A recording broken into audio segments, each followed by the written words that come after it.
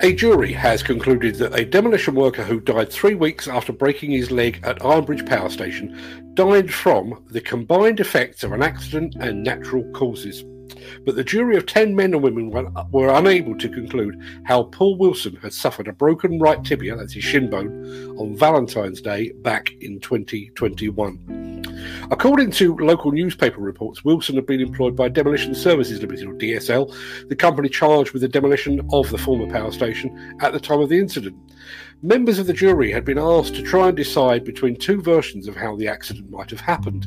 The only eyewitness, a man called Robert Lynn, had told the health and safety executive that his colleague had tripped, but at the witness stand he admitted lying and said he'd been asked by Wilson to stick to the story, but he also said he was glad that the truth was out.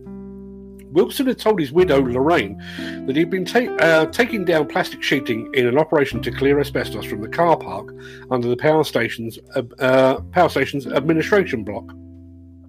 He originally told her that he'd fallen down a manhole, but she told the inquest that she believed her husband had lied because of the extent of his injury. During a second phone call to his wife, Wilson admitted lying and said he'd been on a scaffolding tower at the time of the incident. Paul Wilson died at Royal Shrewsbury Hospital on the 4th of March 2021. He had an operation on his broken right tibia and had contracted COVID while in hospital.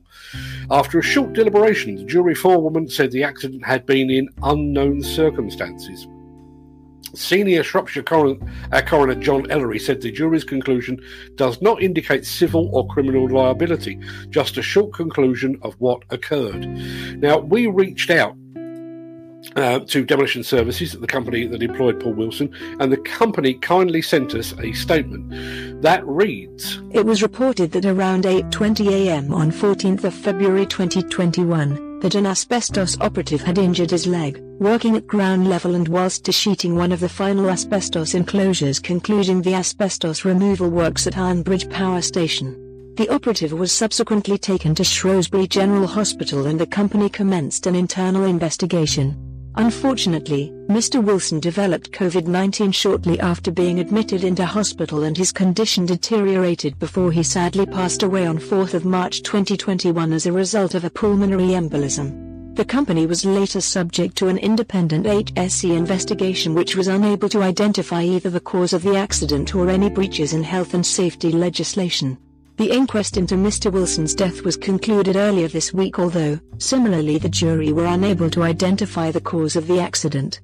Demolition Services continue to nurture a culture of proactive hazard identification, continuous improvement and learning. The company are deeply saddened by the passing of Mr. Wilson and thoughts go out to his family, friends and colleagues.